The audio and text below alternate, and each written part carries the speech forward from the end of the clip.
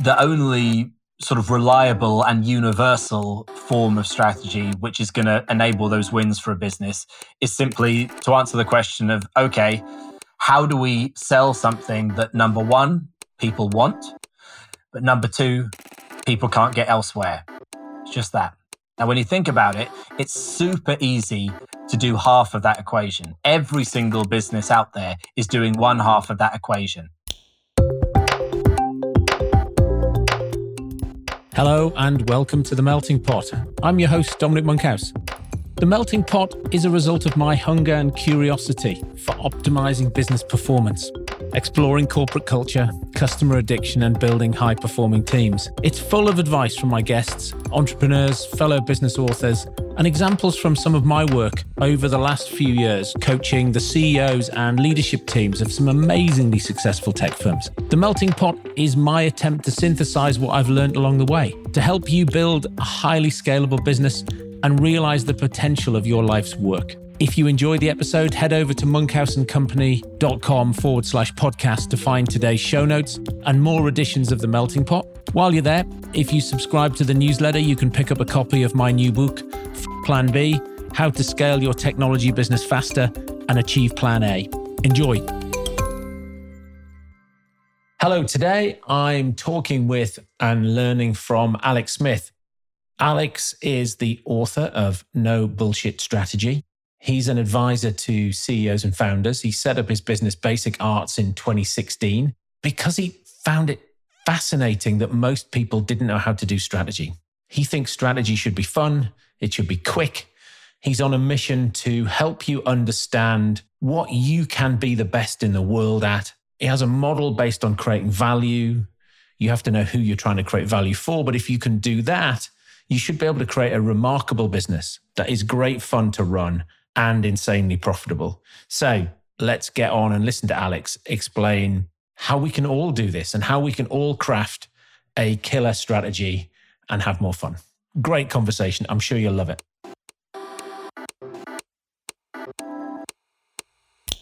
Hi, I'm Alex Smith, and I'm I guess the reductive way of saying it would be I'm a strategy consultant, but recently, I've been having a lot of success with sort of content around strategy, educating people around what strategy is, and making it what ultimately is really a pretty simple, amateurish discipline be like that, because that is the way it should be. You know, I mean, God knows where all of the technicality, the qualifications, the MBAs, the frameworks, the 500 slide decks came from, because it really is ultimately a game of just taking punts and seeing what happens.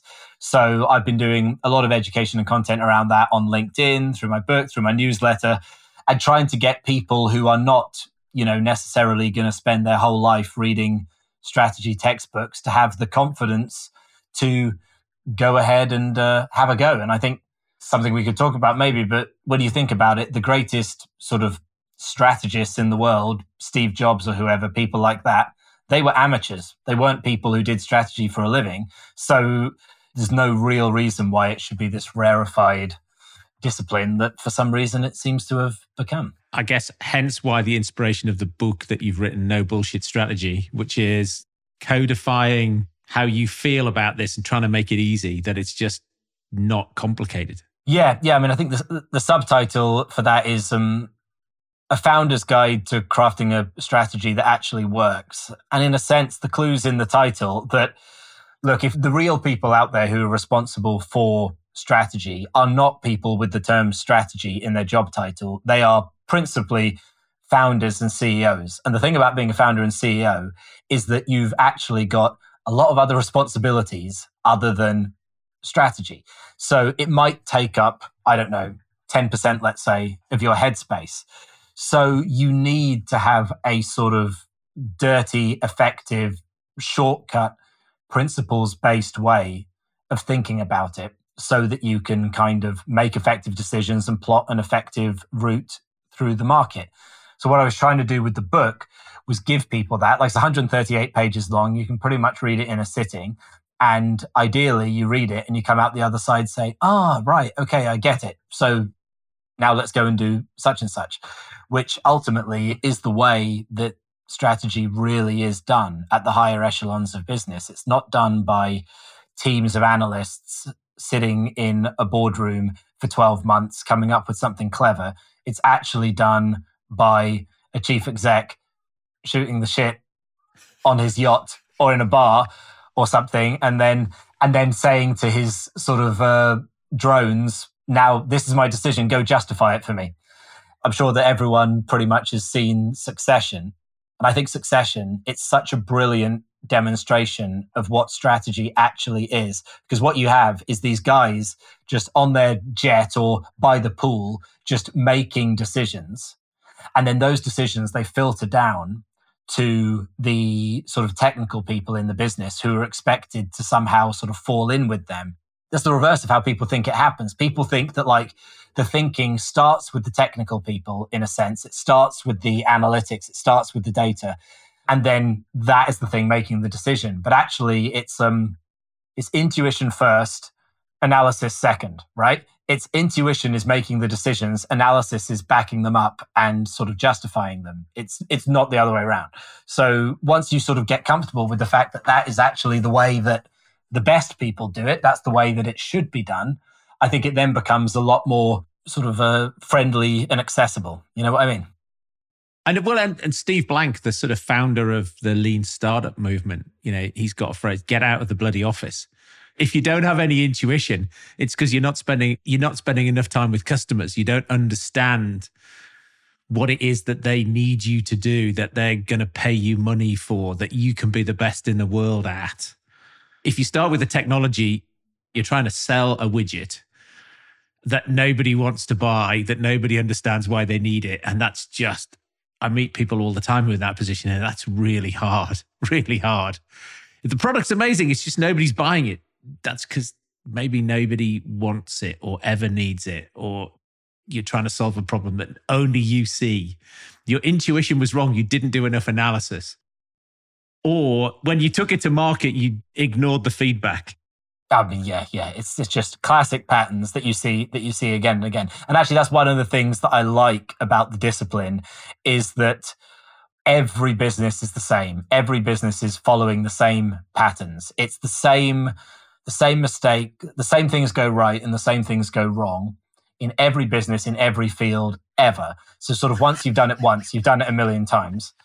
And the whole concept of domain specificity is just nothing. It's a nonsense because it's just the same dance. And it's funny what you say about the get out of the office, because I have this completely unprovable theory that I think that the quality of strategic thinking in an organization is directly correlated with not just how much you get out of the office, but more specifically, how much time does the senior team, the decision makers, spend together away from the office? So, for example, are they friends? Do they go for drinks together? Do they even go on holiday together? Do they have dinners together? Because all of the real work, the real strategic work that is happening in those moments. Now, if you and your co-founder or whatever are only spending time together in the office, in meetings, in that kind of sort of task-based environment, there's no latency in that relationship where the strategy can happen.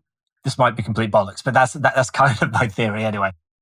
Look, we were saying before we were recording, when I'm working with clients, we're bringing the executive team down to the farm.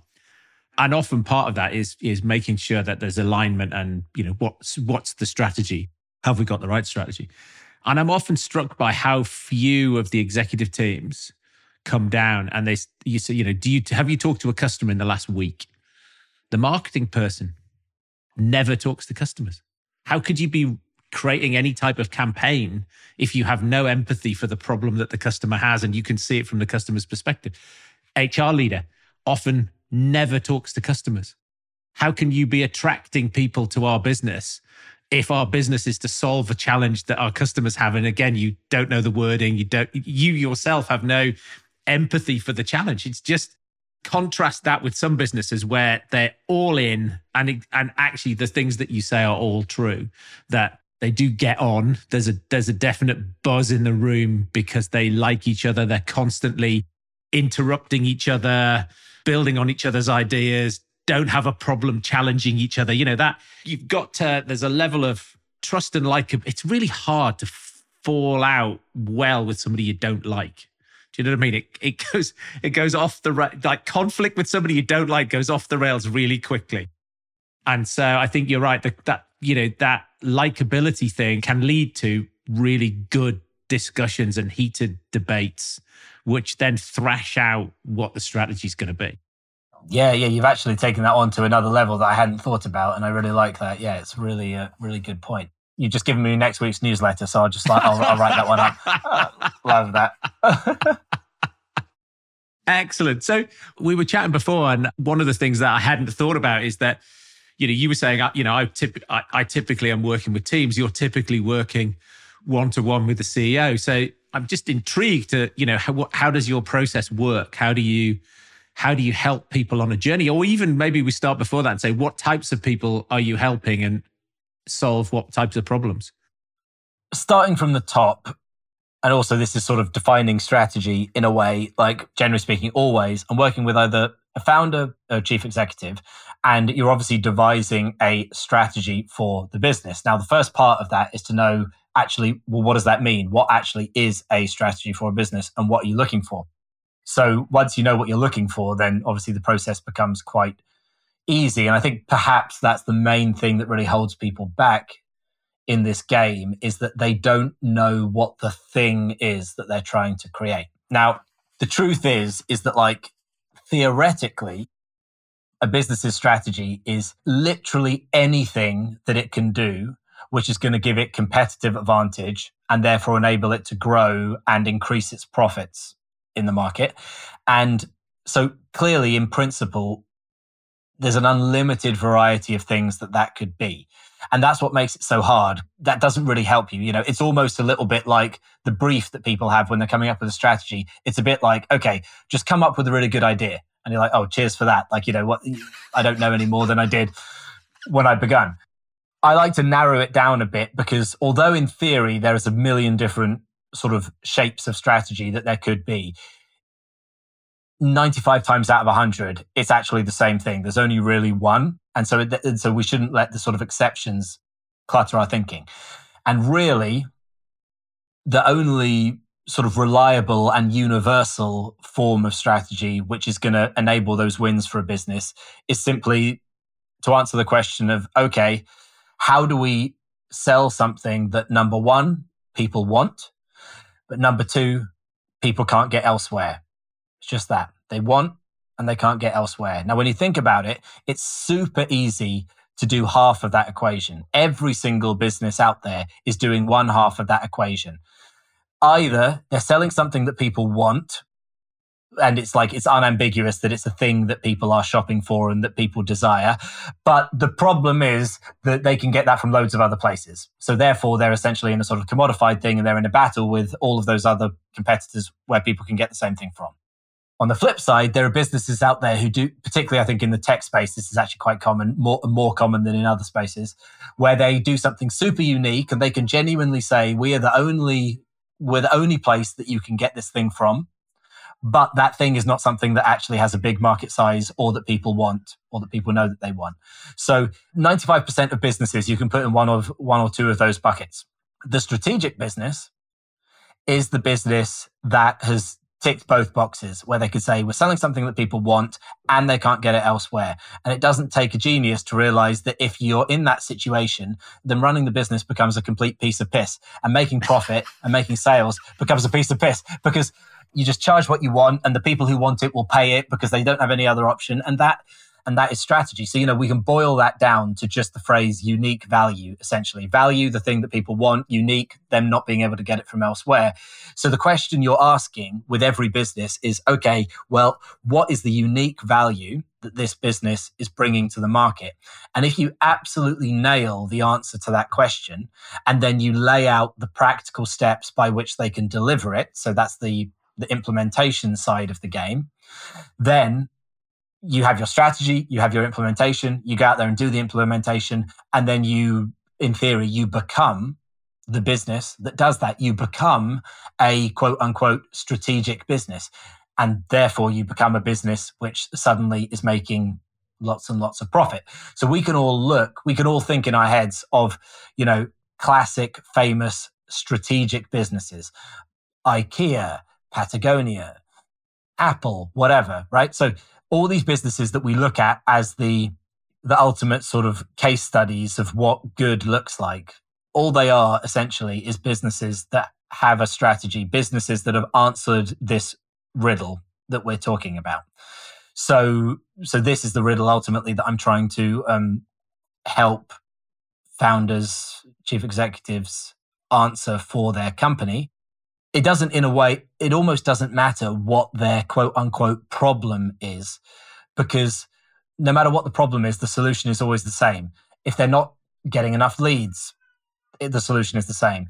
If their profit margin's being squeezed, the solution is the same. If they're getting undercut by competitors, the solution is the same. If their growth is stagnating, the solution is the same, because all of those problems are just different manifestations of the core strategic issue.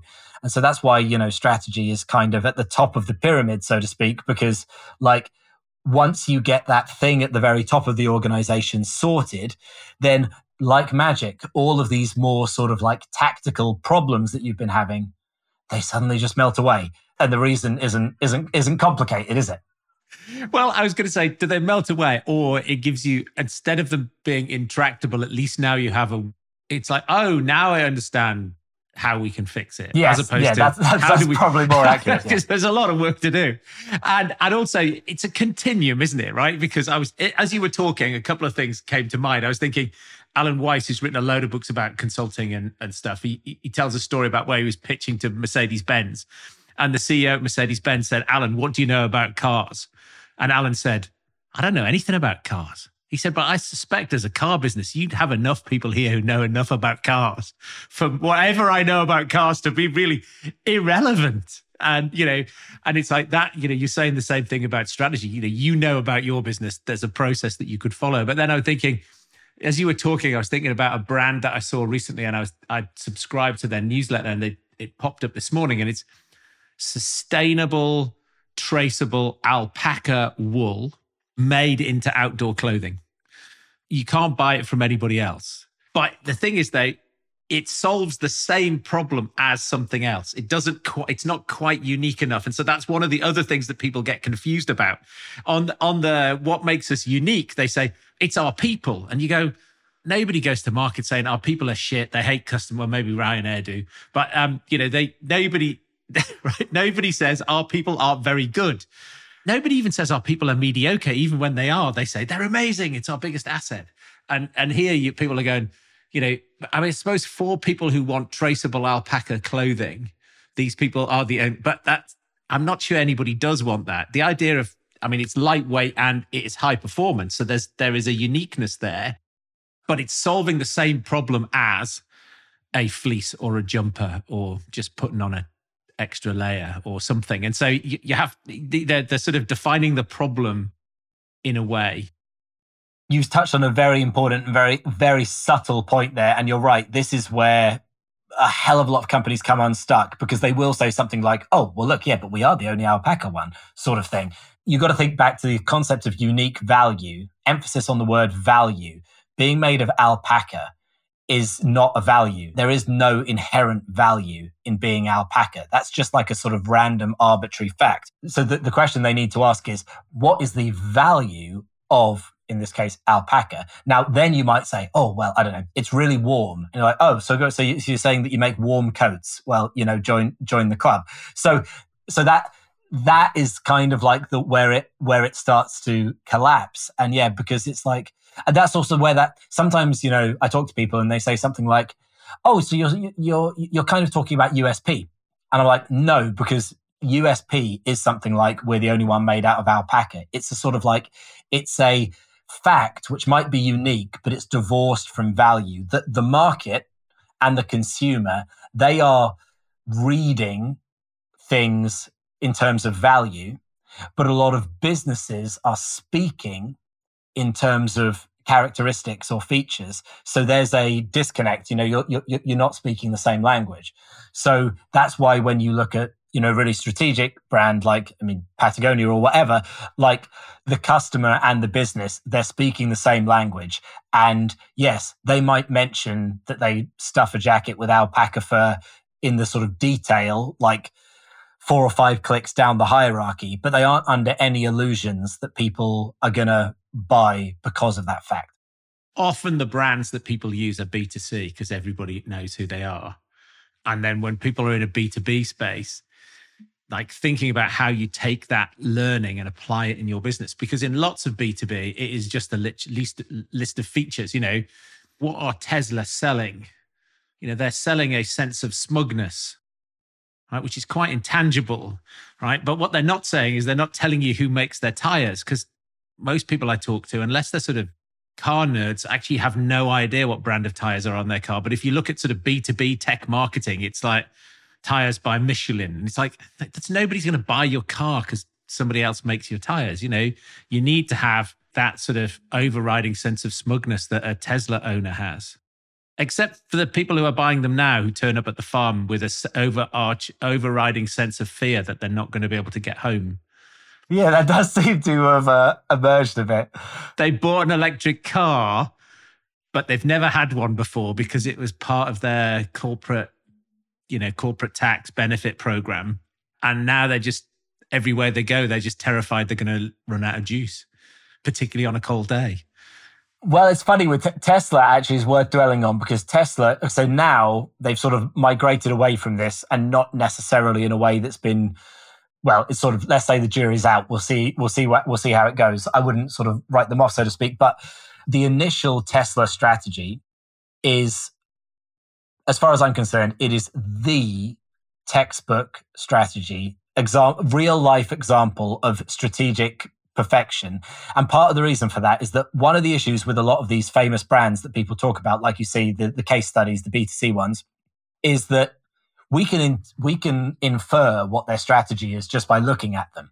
But in the case of Tesla, what is unique is that Elon Musk wrote a blog post back in like 2006 or whatever it was, that was literally like, this is Tesla's strategy.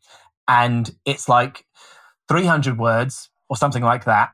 And it's the whole thing. And it's just perfection. And when you compare it to, like, a big complicated deck or something like that, it shows you the gap between how things are and how things should be. So essentially the strategy of Tesla when they came out, and this is just paraphrasing what he says in this post, is that, okay, they want the market to switch to electric cars. That's like the goal. Okay, that's the vision, not the strategy. And they want to do it because good for the planet, blah, blah, blah. So so they got all of that kind of like the sort of the thing that they want to happen. But of course, they recognize that just wanting it to happen isn't enough to make it happen. And that's one of the first places companies go wrong. They think that their purpose, as they might put it, or their vision or their mission, whatever, is enough to get people to buy. But it isn't. That's the thing you want to happen, but the customer couldn't care less. So then they say, we want people to do this. And so therefore we need a strategy in order for that to happen. So they say, the thing about electric cars and the electric car market at the time, obviously not now, is that it's entirely focused on the concept of economy. The pitch for electric cars, such as they were back then, is that this is sort of like small and cheap to run, little sort of city runarounds. I think maybe the market leader at that time was what's that brand called? G-Wiz, is that it? G-Wiz, I think was the... Oh, yeah. There was G-Wiz, that terrible car in London that you'd see. And then along came the Toyota Prius, which is a bit more of a car, but still not very lovable. It doesn't set your pulse racing.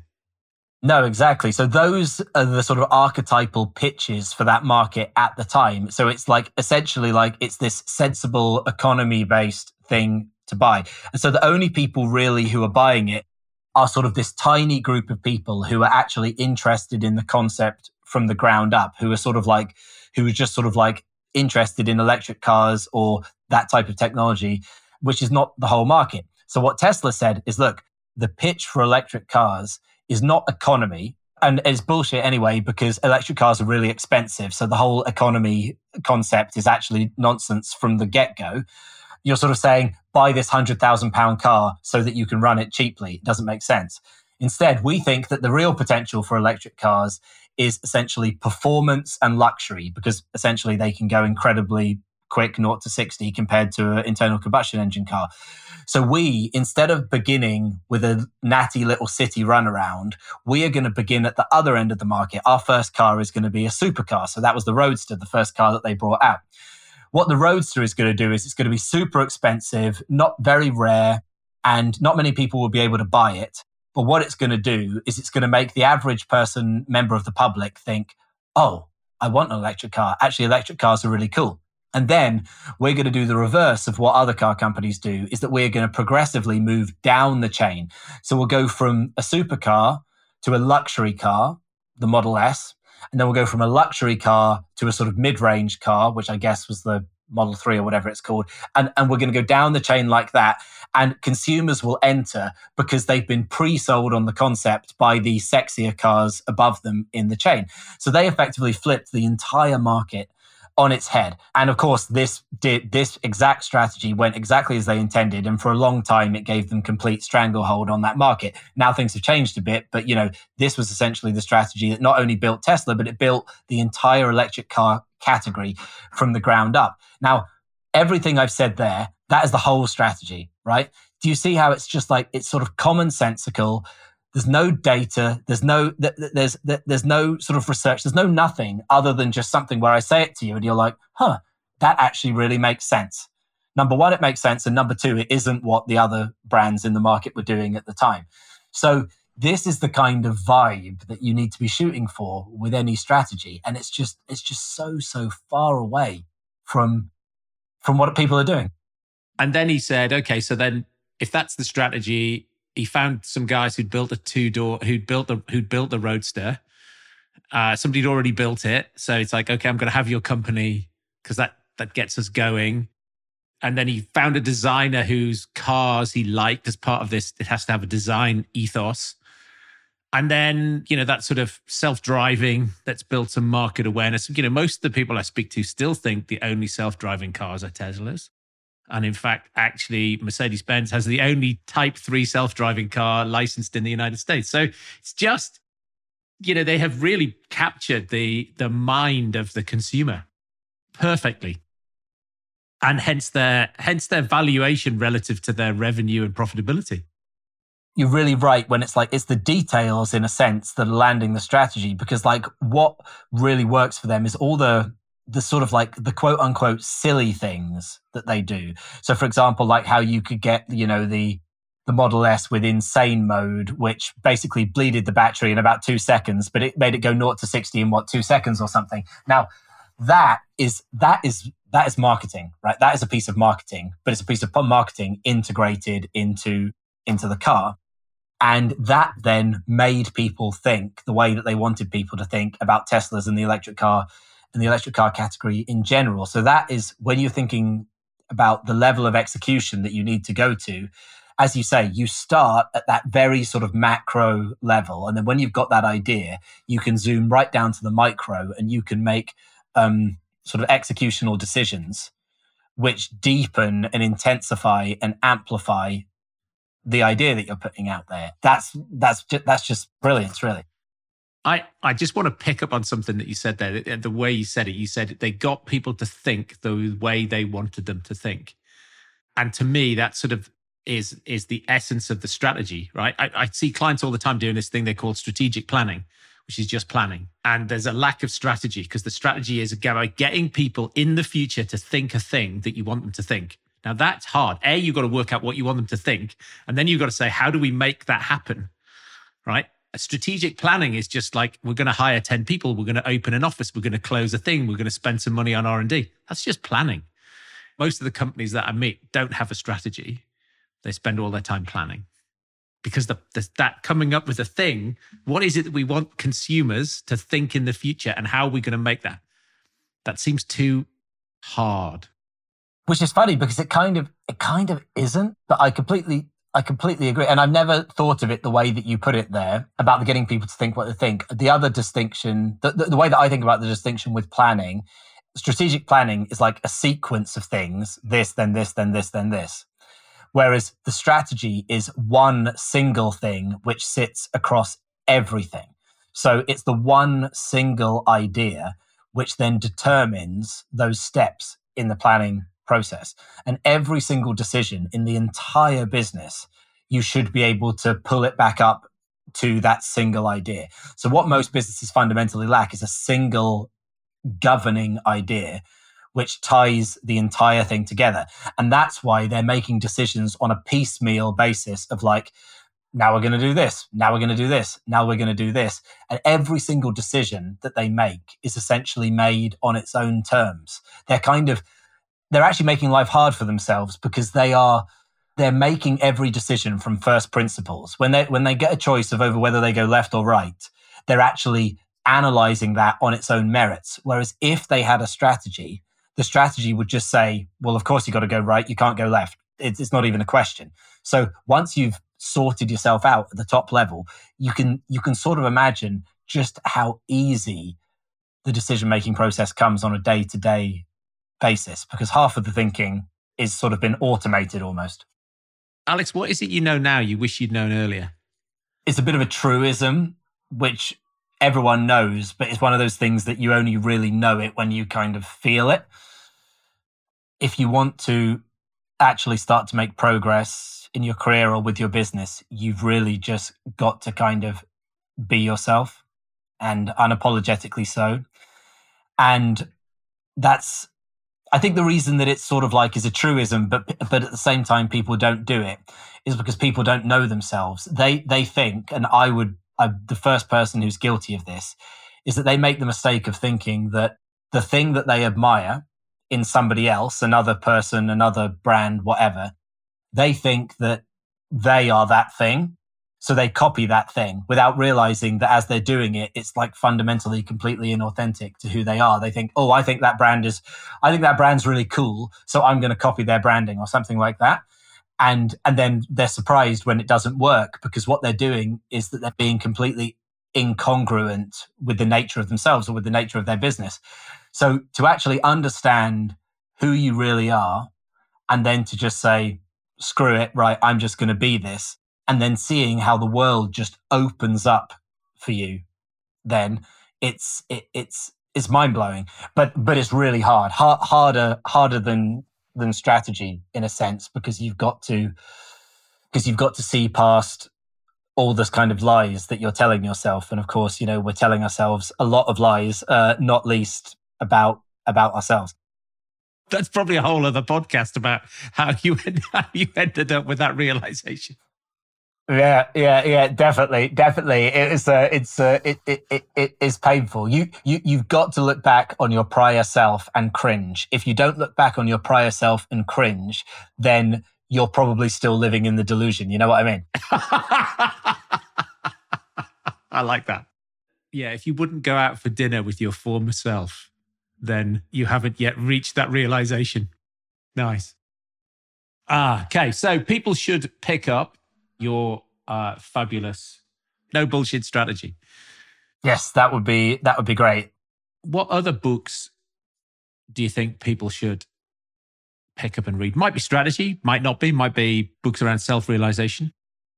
My sort of strength, as it were, my sort of competitive advantage, weirdly, is that I'm incredibly uneducated when it comes to strategy. I've read maybe like 2 books that you could say are sort of about strategy in my life. And so it's a lot of the similar stuff, but what this means is that I just put it into different language, because, you're sort of like, you're articulating it in a different way, which makes it accessible to a different audience. So I actually try not to read too much about strategy, because I kind of don't want to sort of just kind of double up on what other people are doing.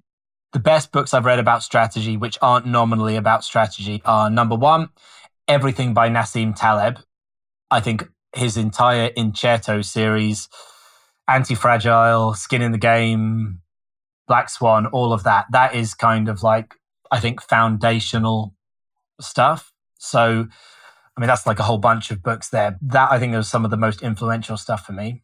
Next is the biographies of Steve Jobs and Elon Musk that Walter Isaacson wrote. So Walter Isaacson, he did the sort of definitive biographies on both of them. And they're good because they basically just, although this isn't obviously the purpose of them, they just give you a completely comprehensive, open insight into what great strategy looks like in the hands of a practitioner. And so those two guys are obviously both sort of great strategists. It's not completely unreasonable to say that if you're like the two sort of richest people in the world, you're also the two best at strategy in the world. That's probably not quite true, but it's not miles off being true. But those two guys are great at the craft, aside from anything else that you might sort of say about them. So those are really, really instructive. I'll tell you what, and I'll tell you what I really like, and I think this won't be news to anybody, and it's kind of like cheesy, but you know what? Like, credit where it's due. Alex Hormozi's books are bloody great. I don't know if you've read them. $100 million leads, $100 million offers. They're very like, here's how to sell stuff kind of vibe, but massive respect to it because he sort of breaks down what you might call the fundamentals to such a fundamental level that you actually look at it and you're like, you know what? I'm actually not doing any of this stuff. Like, I'm just like sleeping on half of the stuff that really matters when it comes to just building and selling. So I found those books really inspiring and helpful for running my own business.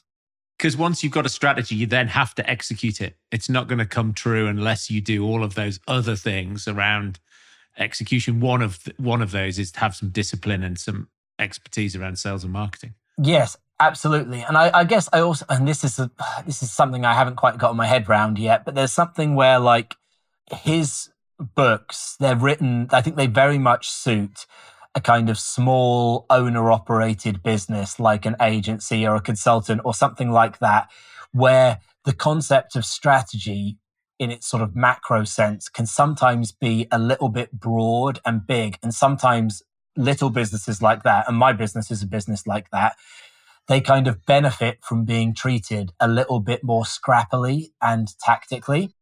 I sort of hesitate to say this, but they almost provide an interesting alternative to strategy. It's almost like they provide extremely smart tactical approach to business, which, bearing in mind, most businesses are doing an extremely dumb tactical approach to business. So this is still a step up, right?